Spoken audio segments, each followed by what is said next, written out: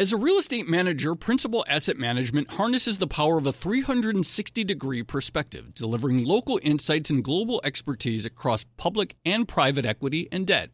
Their teams apply local insights and global perspectives to help identify the most compelling investing opportunities. Principal Asset Management. Actively invested. Learn more at principalam.com. Investing involves risk, including possible loss of principal. Principal Asset Management SM is a trade name of Principal Global Investors, LLC. Collaborate for a greener future at the Bloomberg Green Festival, a groundbreaking celebration of the thinkers, doers, and innovators leading the way. From design and culture to technology, science, and entertainment. Hear from inspirational speakers and immerse yourself in climate solutions. July 10th through 13th in Seattle. Title sponsor, Amazon. Official airline, Alaska Airlines. Get 20% off using promo code radio20 at bloomberglive.com/greenfestival.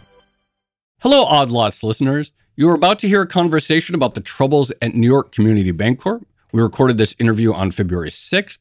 In a statement to the market, NYCB said that its deposits have increased since the end of last year and that liquidity remains ample. A spokesperson for the company did not respond to a separate request for comment from Odd Lots. And now here is our episode on New York Community Bancorp.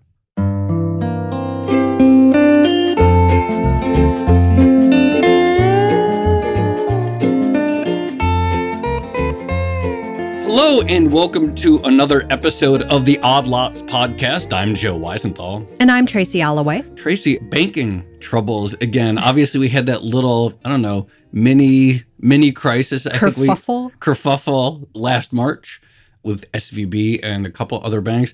And then recently, I think just last week, we're recording this Tuesday, February 6th, another one. That's right. So we saw New York Community Bancorp, NYCB, their shares fell something like almost 40% in a single day after they released a bunch of announcements. So let's see, I'm trying to remember all of them. So they missed on earnings per share, they cut their dividend, and they increased their reserves for bad loans. So basically the provisions or the amount of money they set aside to cover souring credit. And of course, this set off a wave of conversation and analysis about how much of that issue has to do with NYCB specifically, or whether it's saying something broader about the outlook for these loans. And I should just say that in its statement, NYCB specifically cited commercial real estate and multifamily as well, which is sort of I always call it the forgotten CRE, because everyone focuses on offices, but multifamily also falls into the CRE category. Yeah, right. We did that episode a few months ago. I think in October, we did an episode on multifamily because we know that there was just this incredible boom, right? In 2021, and social media influencers were like raising money on Instagram for, Sunbelt CRE. And so there is this big question about the category more broadly. This is, of course, not a Sunbelt story. Mm-hmm. It's New York Community Bancorp, but it gets this question of is this something idiosyncratic to the bank, or is this broader? Are we going to see multifamily problems elsewhere? It feels like each one of these banks that's gotten into trouble over the last couple of years, there is this furious debate. It's like, it's just idiosyncratic. It's just Silicon Valley. It's just crypto exposure. It's just New York. But then eventually you have enough idiosyncratic, so people start to go worry. Are there things going wrong? Are there similarities with other banks? Yeah, and it's funny, you mentioned the multifamily episode. I think that was with Lee Everett. That's right. He was basically saying that was the next shoe to drop in the troubled CRE category. But we did actually do an episode even before then titled The NYC Landlord Who Says the Golden Age of Being a Landlord is Over. That's right. So we did do a New York specific one. Our guest then, Ben Carlos Typin, local real estate guy who owns residential real estate. He also does some data stuff and other things. And he basically came on. He's like, look, my family has been in this business of renting out apartments for a long time, and the business is going bad. This is not a business I really want to be in it anymore. He mentioned that he would be selling off some or all of his assets over time. I think he specifically said he wouldn't be doing a fire sale or like a mass liquidation, but that he wanted to get out of the business. He also said that he was interested in ways to essentially not just get out of the business, not just remove his de facto long position, but seeing if there were ways to bet on the downside. It was this theory is like a combination of like, okay, YIMBYism in New York seems to be on the rise, so there perhaps is going to be more supply, plus a sort of shifting political landscape. And I think this is key, such that regulations will make life harder for landlords. Yes, this is the return to, I mean, it never went away completely, but a newfound popularity of rent control and the issues that maybe causes for landlords. And of course, I mean, the backdrop to all of this is that interest rates have gone up spectacularly. And so why deal with tenants and policy when you can just put your money in a money market fund and earn 5%? Yeah, that's right. And also, in New York specifically, we have an affordability crisis. And we have an affordability crisis even among individuals in families that make a lot of money. So plenty of New York City professionals who are renters, who make decent incomes, still find this housing market very frustrating, feel that they're paying way more than they should be and getting squeezed. And of course, people with good money and professional jobs historically have had a lot of political power. And so this idea that, okay, there is this very powerful renter class in New York City specifically that politicians have to listen to, which sort of turns the dial more towards pro-tenant policies that landlords may not like. Well, on that note, I'm very excited. We have Ben back on the podcast. Ben, thank you so much for joining us. Thanks for having me. Let's talk before we get into the conversation, because we want to talk to you about this real estate market. We want to talk to you about CB specifically and what's going on with them. I mentioned in the intro that you said on our episode early last year that you're not just interested in getting out of the space, selling off of your assets, but also exploring ways to essentially short the space. Of course, you've done some work on that, including on NYCB. So I think we should start with a disclosure. Where are you at right now with this? Sure. So, after our episode last year, and really before it, I was exploring, the various ways that one could approach shorting multifamily to, express the thesis that I talked about on that podcast. And, I found out a couple of things, one of which shorting is very hard and requires a lot of capital. But in doing so, I settled on New York Community Bank as a target and spoke to and advised several hedge funds on New York Community Bank being a good target based on, totally public information. I can't speak to what trades, if any, they executed on this. All I can say is that neither I nor my firm were or are short New York Community Bank, and have not received or are not entitled to any compensation tied directly or indirectly to the performance of that stock. But you were paid yes, for your advisory services or your consulting services to the hedge funds. Correct. And just to be clear, you said on the podcast last year that you were planning on getting out of the residential real estate business in New York City. What's happened between then and now on that front? We've sold one of our buildings. We still have a few more to sell off. Got it. So maybe just to begin with, can you talk a little bit about NYCB's relationship to multifamily? Like, what is the exposure here? So they mention a multifamily portfolio. What is that? How did they come to own it? And what does it look like? Yeah, so they are, by their own account, I think the second largest multifamily lender in the country. And multifamily loans represent 44% of their entire loan book, not just real estate loans. And 22% of their entire loan book is a particular type of multifamily loan, which is loans on rent-stabilized buildings in New York City. And this is a business they've been huge in for 5 decades. They are currently the biggest lender on rent-stabilized buildings, even more so than the now failed Signature Bank. And, the growth of New York Community Bank as an institution is really tied up in the fortunes and evolution of the rent-stabilized market over the past 30 years. So, let me ask the two of you. Have you ever lived in an apartment in New York City within a building that was built prior to 1974 and contained 6 or more residential units? Yes. But it hasn't been rent stabilized. Exactly. And did you pay what felt like a really high rent for it? Oh my God. I am still paying a really high rent for it. Go on. Well, there was a time that all apartments and buildings like that were rent stabilized. And the reason that you paid a very high rent for that ancient apartment is deeply tied up in the story of New York Community Bank over these past 30 years. Wait, so what is the allure of rent-controlled apartments? Because if I think about, I want to be a real estate developer or a lender right. in New York, I want some luxury building that's all shiny and new, and I can charge an incredibly high amount for people to live there. I don't necessarily think, I'm going to go into rent-stabilized properties. Right. So historically, up until the early 1990s, the allure of these properties was a lot less than it became, and it was largely based on, the solidity of it as a business.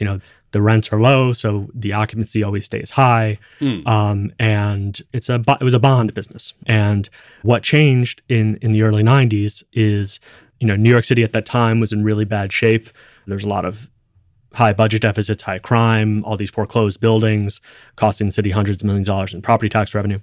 And in response to that dynamic, landlords claimed that the foreclosures and the blight were the fault of rent regulations. And if you think about this, doesn't really make sense because, it's a self-serving argument and gets the causality backwards. Like every city in the country was having major problems resulting from deindustrialization, white flight, and these other, mega trends, most of which did not have any form of rent regulation.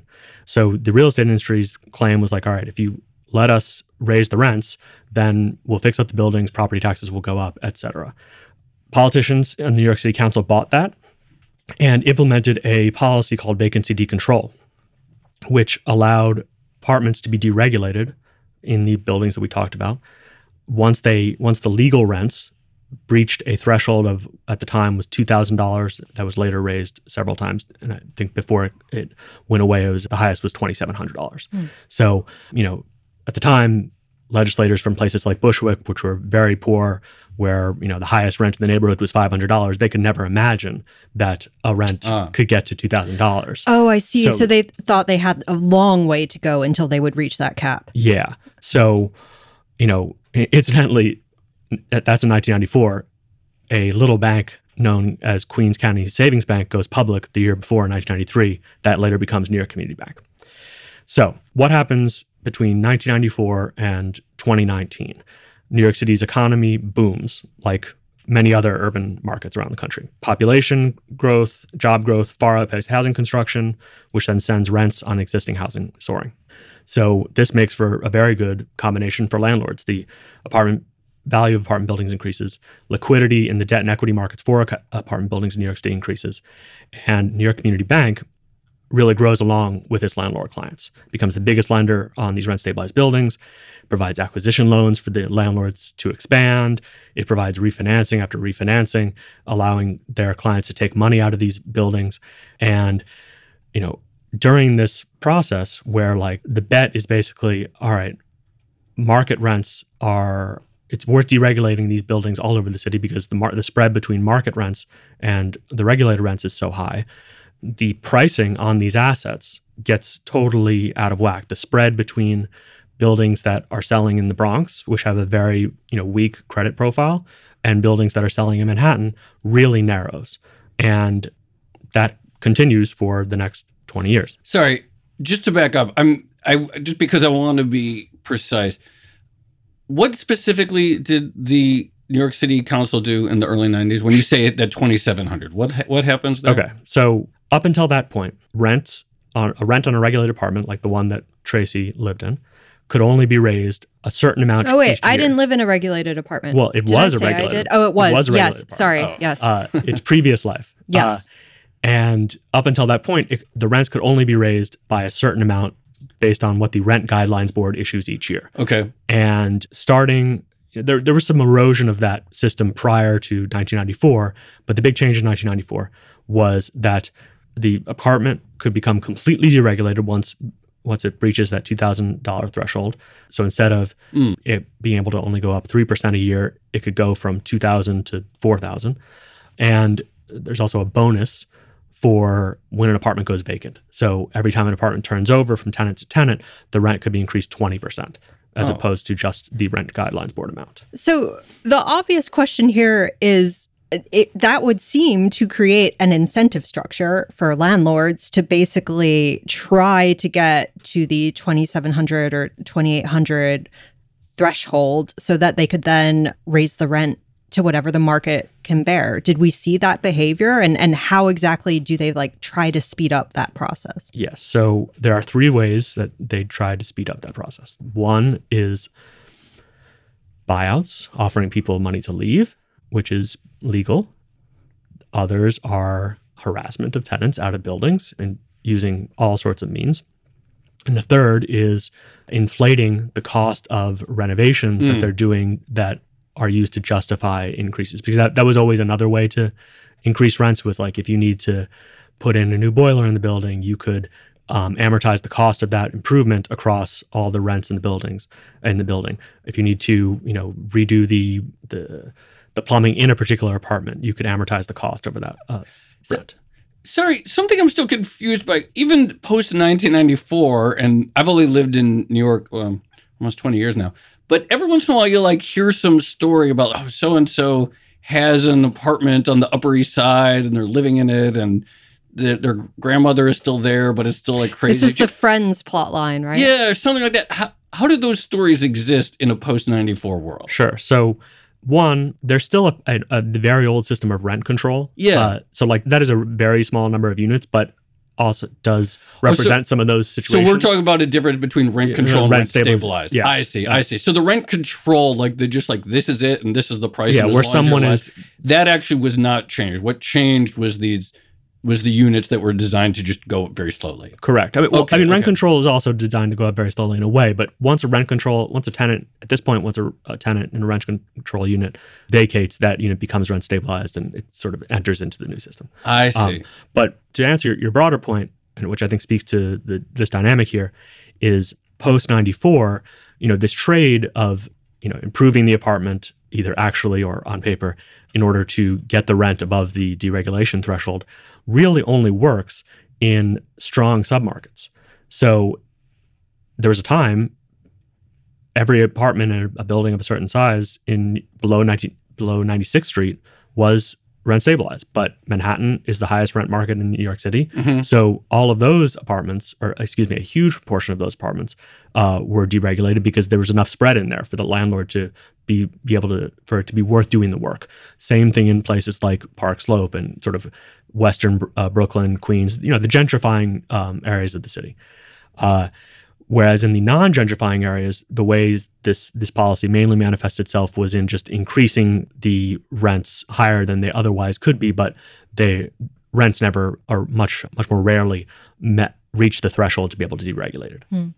Can you talk to us a little bit about the financing picture? To what degree did this dynamic become, I guess, well known in the fundraising side of this whole thing? So was it pretty easy to get loans and additional capital in order to either buy more properties on the assumption that you could eventually get to that threshold and raise the rent, or to fund renovation to try to get to that threshold?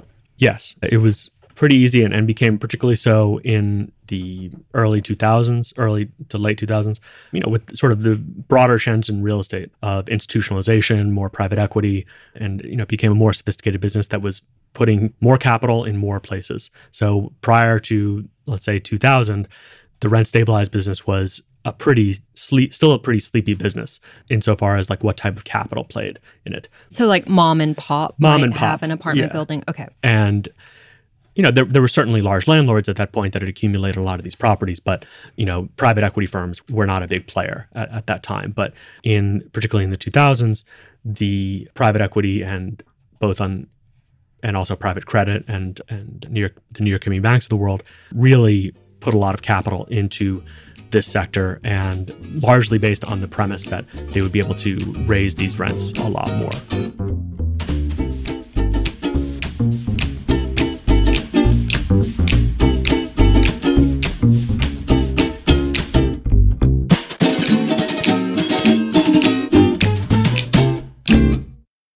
As a leading real estate manager, Principal Asset Management harnesses the power of a 360-degree perspective, delivering local insights and global expertise across public and private equity and debt. Our experienced teams are uniquely positioned to uncover compelling opportunities in today's market, giving our clients an exclusive advantage. Principal Asset Management actively invested. Learn more at principalam.com. Investing involves risk, including possible loss of principal. Principal Asset Management SM is a trade name of Principal Global Investors, LLC. Success is more than the final destination. It's a path you take one step at a time. It's discipline, it's teamwork, and it's the drive and passion inside of us that comes before all recognition. It's what Stifel's been doing for over 130 years. Quietly, yet strategically, Stifel's become one of the fastest growing wealth management and investment banking firms in the country. Our financial advisors go beyond traditional wealth management to provide clients with direct access to one of the industry's largest equity research franchises and a leading middle market investment bank. Because success is the drive it takes to keep climbing, the passion to keep investing, the best of each of us made better by the best in all of us. And that is where success meets success. Start your journey at stifel.com. That's STIFEL.com. Stifel Nicholas and Company Incorporated, member SIPC and NYSE. Let's talk a little bit more about that, because Tracy mentioned in the beginning, like, setting aside everything, it doesn't seem like rent control or rent stabilized buildings or any of these buildings are like a particularly exciting place to lend in. But if everyone thinks a place is not an exciting place to lend in, then intuitively there's sort of like above market opportunities for the one player that goes in. And we see this all the time in all kinds of markets where, yes, you can make a lot of money in distressed assets of all sorts because most people don't want it. So if you put in the legwork to make it work, you can make a lot of money. Talk to us a little bit more about the relationship that New York Community Bancorp had with fellow landlords in your world, why landlords liked working with them, why they liked working with landlords, and why this was, the profits that they accrued during the good times. Sure. So the New York Community Bank really, like many community banks, it's a relationship bank. And clearly, as part of its strategy, it was building relationships with rent-stabilized landlords. So this has several benefits to them. Obviously, making loans is what a bank does. Mm-hmm. But also, these community banks typically require anyone getting a commercial mortgage from them to have deposits at this bank as well. And also the deposits from tenant security deposits held in these buildings, at New York Community Bank. So it became, a way for the New York Community Banks of the world to really build their deposit bases and their loan books on a product type on which there's a lot of product. There's a lot of these buildings that need loans, and it's also kind of complicated. So lenders from out of town, they're which were coming to lend on office buildings and all sorts of other assets, were less inclined to lend on rent-stabilized buildings, not because of any sort of accurate assessment of risk, but just because it's easier for some. It wasn't their thing. So for some French bank to loan on an office building than figure out the rent stabilization code.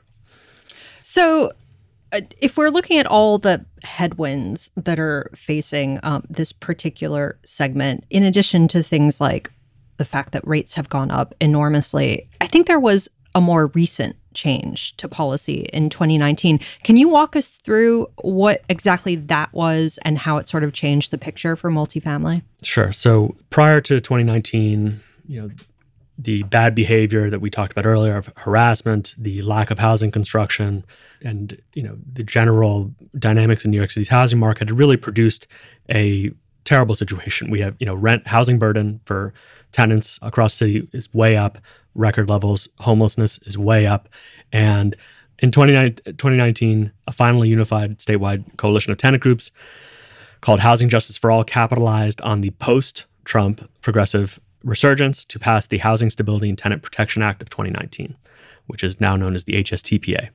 This bill did many things, but for the purpose of this conversation, the most important things it did is it ended vacancy decontrol. So you can no longer deregulate rent-stabilized apartments. So that reduces your incentive to harass your tenants out. Theoretically. And it removed the 20% vacancy bonus. You can't raise the regulated rent by 20% on turnover. And it also severely curtailed the degree to which landlords could recapture the renovation costs in rents. It's funny. So I wanted to go here actually at some point in the conversation because right around the corner, little did we know in 2019 that a couple years later we'd have the worst inflation in 40 years. And we know that it was a real headache. and a very costly headache for landlords to get contractors in and renovate, and floors and air conditioners and anything else that landlords would have to deal with. So I was sort of curious about that. Okay, it sort of like curtails the ability to recapture renovation costs, but objectively, the cost of renovation did explode, right? Yeah. 2 years later. Right. Can you talk a little bit more about the intersection of these regulations with just the reality that you don't even have to, not even for like sort of nefarious purposes or purposes of raising the rent, like renovation costs really did explode? Right. So I think, the regulations, inflation, and interest rates changing are really accelerants to what was sort of an inevitable trend on these buildings. So, post HSTPA, the liquidity in the market for these buildings just dries up. There's no price discovery. Most sellers don't want to crystallize their losses. Most buyers don't know how to price the assets, in large part because of the issues that we just discussed. And brokers in the sector are by and large like indulging their clients' delusion. So, this puts people lenders near community bank in a difficult position because in addition to not wanting to mark down the value of their collateral like any lender wouldn't, in this case, doing so would, put some of a lot of their deposits at risk as well. And they don't know what the future holds. Like everyone in this world of rent-stabilized buildings is sort of engaged in this collective delusion.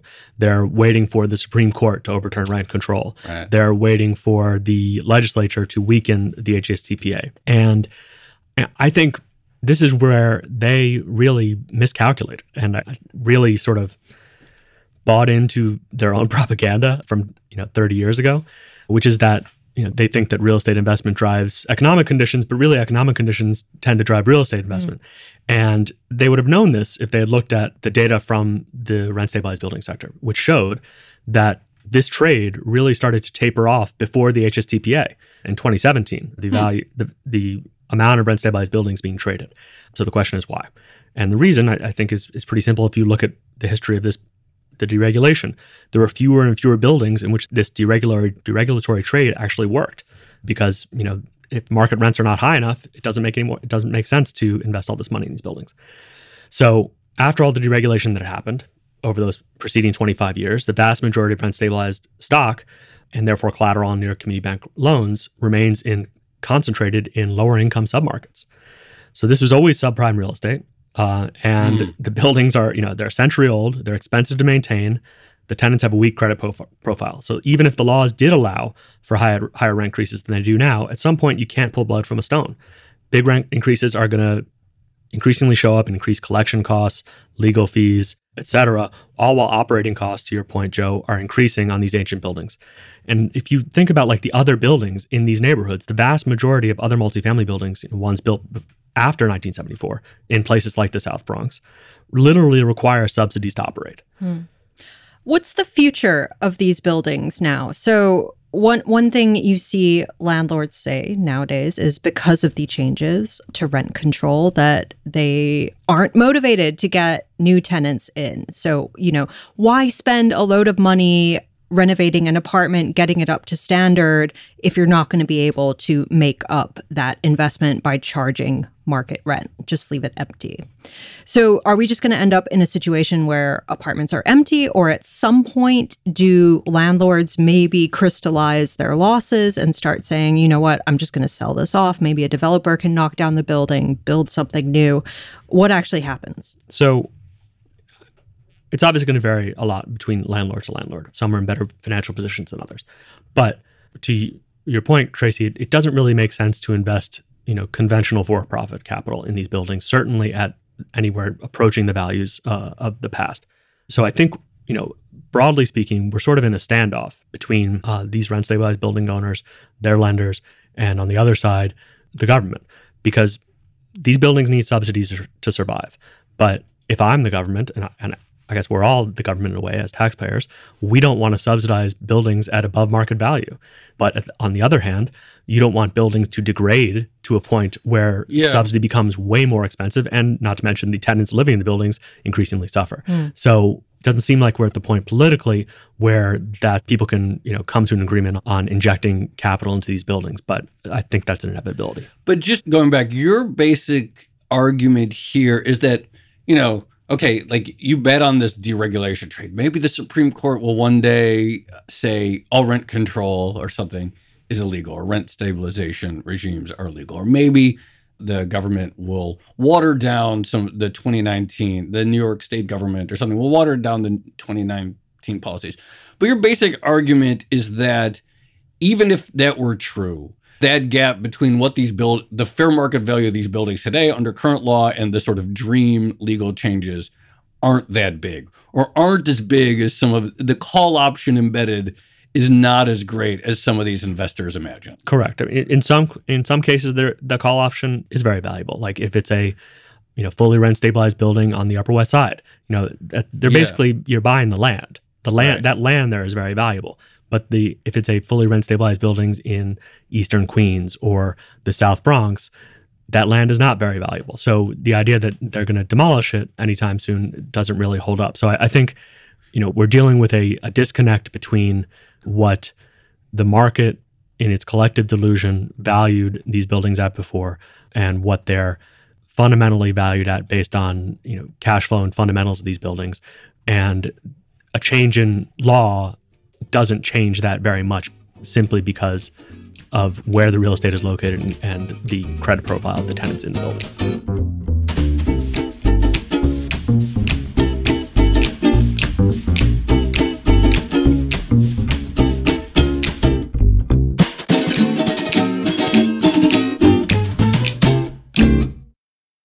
As a leading real estate manager, Principal Asset Management harnesses the power of a 360-degree perspective, delivering local insights and global expertise across public and private equity and debt.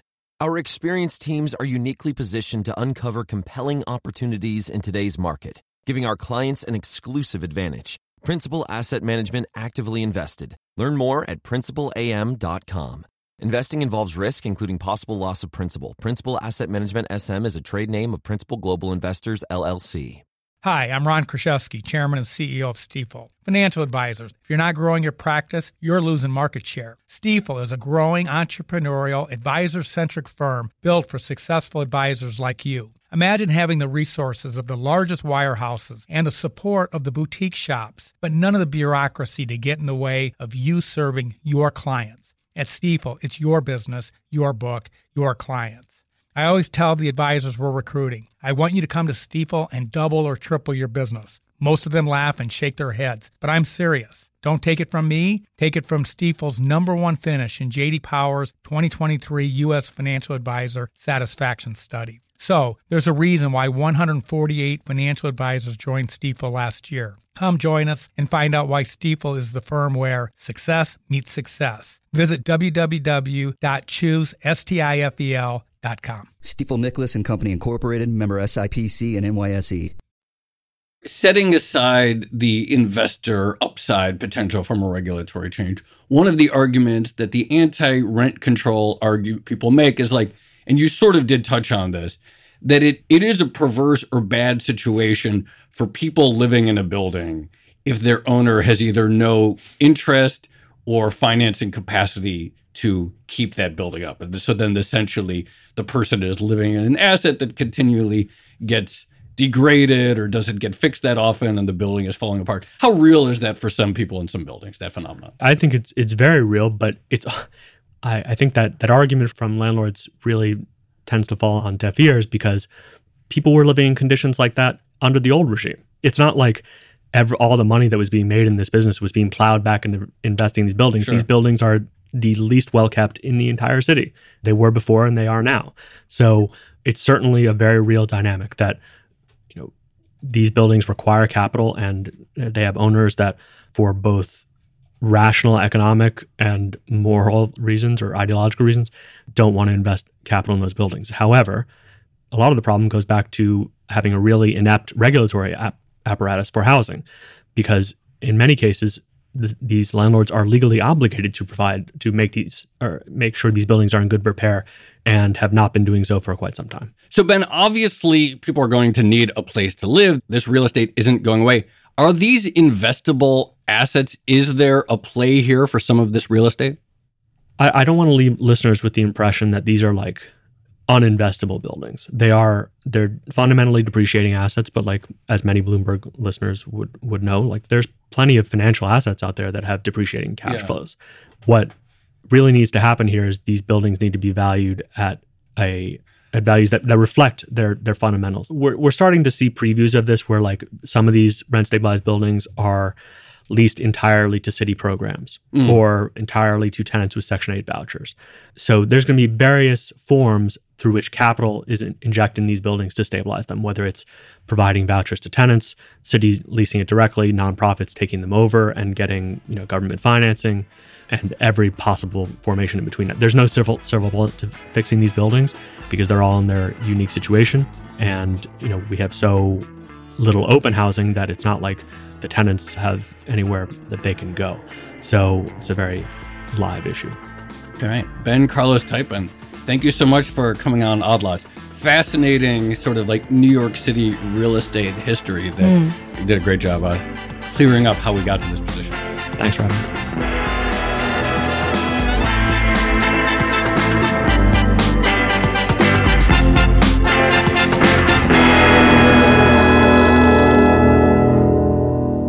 Tracy, I thought there were a lot of interesting points in there. One thing in particular I just start on, and it's not directly related to the regulation, this idea of like the relationship lenders, it reminds me of SVB. It's like, you have this expectation that that's where you hold the security deposits, et cetera. And it kind of brings me down. It depresses me a little bit because the idea You want a relationship with your bank? Well, I like the idea of financial institutions that actually get to know a space, that like build up specific needs rather than like pure commodity lending or it seems counterintuitive because you think they should be developing expertise and good risk management skills in a particular sector, but instead, so far, what we've seen is it tends to lead to, I guess, overexposure. I guess one thing also that is maybe unique and very different from an SVB, other than the one thing that's one similarity, obviously, is the expectation of holding deposits, the focus on one industry. But I guess one thing that's different and interesting is, and I thought it was a fascinating point that I hadn't thought of, because of the sort of complexity of New York City housing law, and I'm sure we basically just scratched the surface, that it sort of naturally repels most capital. Like, as you said, a French bank isn't going to sort of like really like take the time to really deal with like, post-1974 houses, pre-1974 houses, all that. And so it sort of creates this situation where one type of bet ends up being concentrated in the hands of one or a small number of players that actually put in the legwork to understand the market. Yeah. The other thing I thought was interesting about that particular dynamic was it kind of leads to a situation where, okay, there's not a big natural body of capital in this space for, the various reasons that we laid out. But if you do the work, do your due diligence, put that effort in, you can get in and then make a lot of money because the dynamic almost becomes self-reinforcing, right? It's like you have this business model that's basically predicated on the value of your building going up. And then you have lenders who are very into that dynamic as well. And you have more money coming in, viz. Private equity, private capital, which Ben also mentioned. It feels like it almost becomes this little like tiny feedback loop feeding on itself. The other thing that, this is related, but the other thing that interested me was the idea that, well, these were always subprime assets, right? But again, that ecosystem of players were sort of telling themselves a different story. Yeah. And everyone agreed on that story at the same time. And that's fine as long as everyone can keep agreeing. But then when the environment starts to change, when interest rates start to go up, operational costs go up, it kind of falls apart. Totally. I thought that was a really fascinating point, that even if like you got the dream free market wish list, that many of these buildings just do not have the embedded value that a lot of the investors sort of assumed or imagined that they would. That's like a really interesting debate there. I also thought it was interesting, that in the old days that rent stabilized buildings, as he described it, it's a bond business. And so it's almost like when it got out of the business of being a bond business, where suddenly people started maybe thinking of it as like an equity business yes, with upside. Exactly. That sowed the seeds of its eventual demise, because you keep pushing to try to get out of the bond asset class to get something more like equity market returns. Right. And that's when the story becomes really important. The story being like, well, we're getting close to the 2,800 threshold and we're going to renovate and eventually get over it. And then we'll make tons of money because this is going to be a shiny new designer apartment or something like that.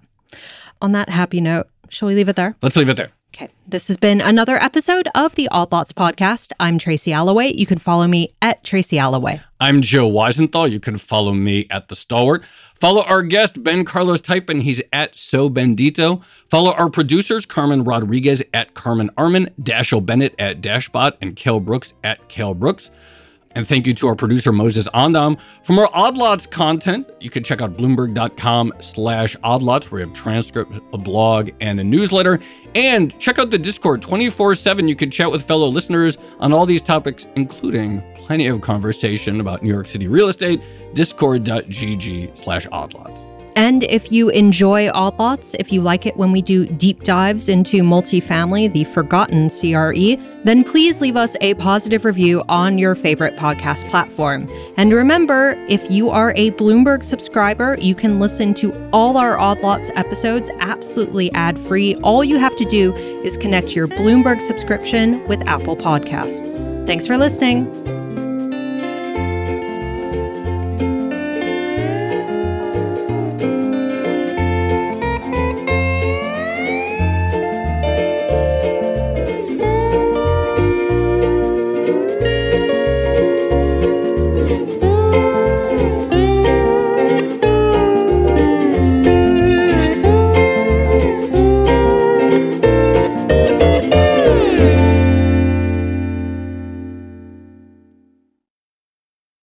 Collaborate for a greener future at the Bloomberg Green Festival, a groundbreaking celebration of the thinkers, doers, and innovators leading the way. From design and culture to technology, science, and entertainment. Hear from inspirational speakers and immerse yourself in climate solutions. July 10th through 13th in Seattle. Title sponsor, Amazon. Official airline, Alaska Airlines. Get 20% off using promo code radio20 at bloomberglive.com/greenfestival.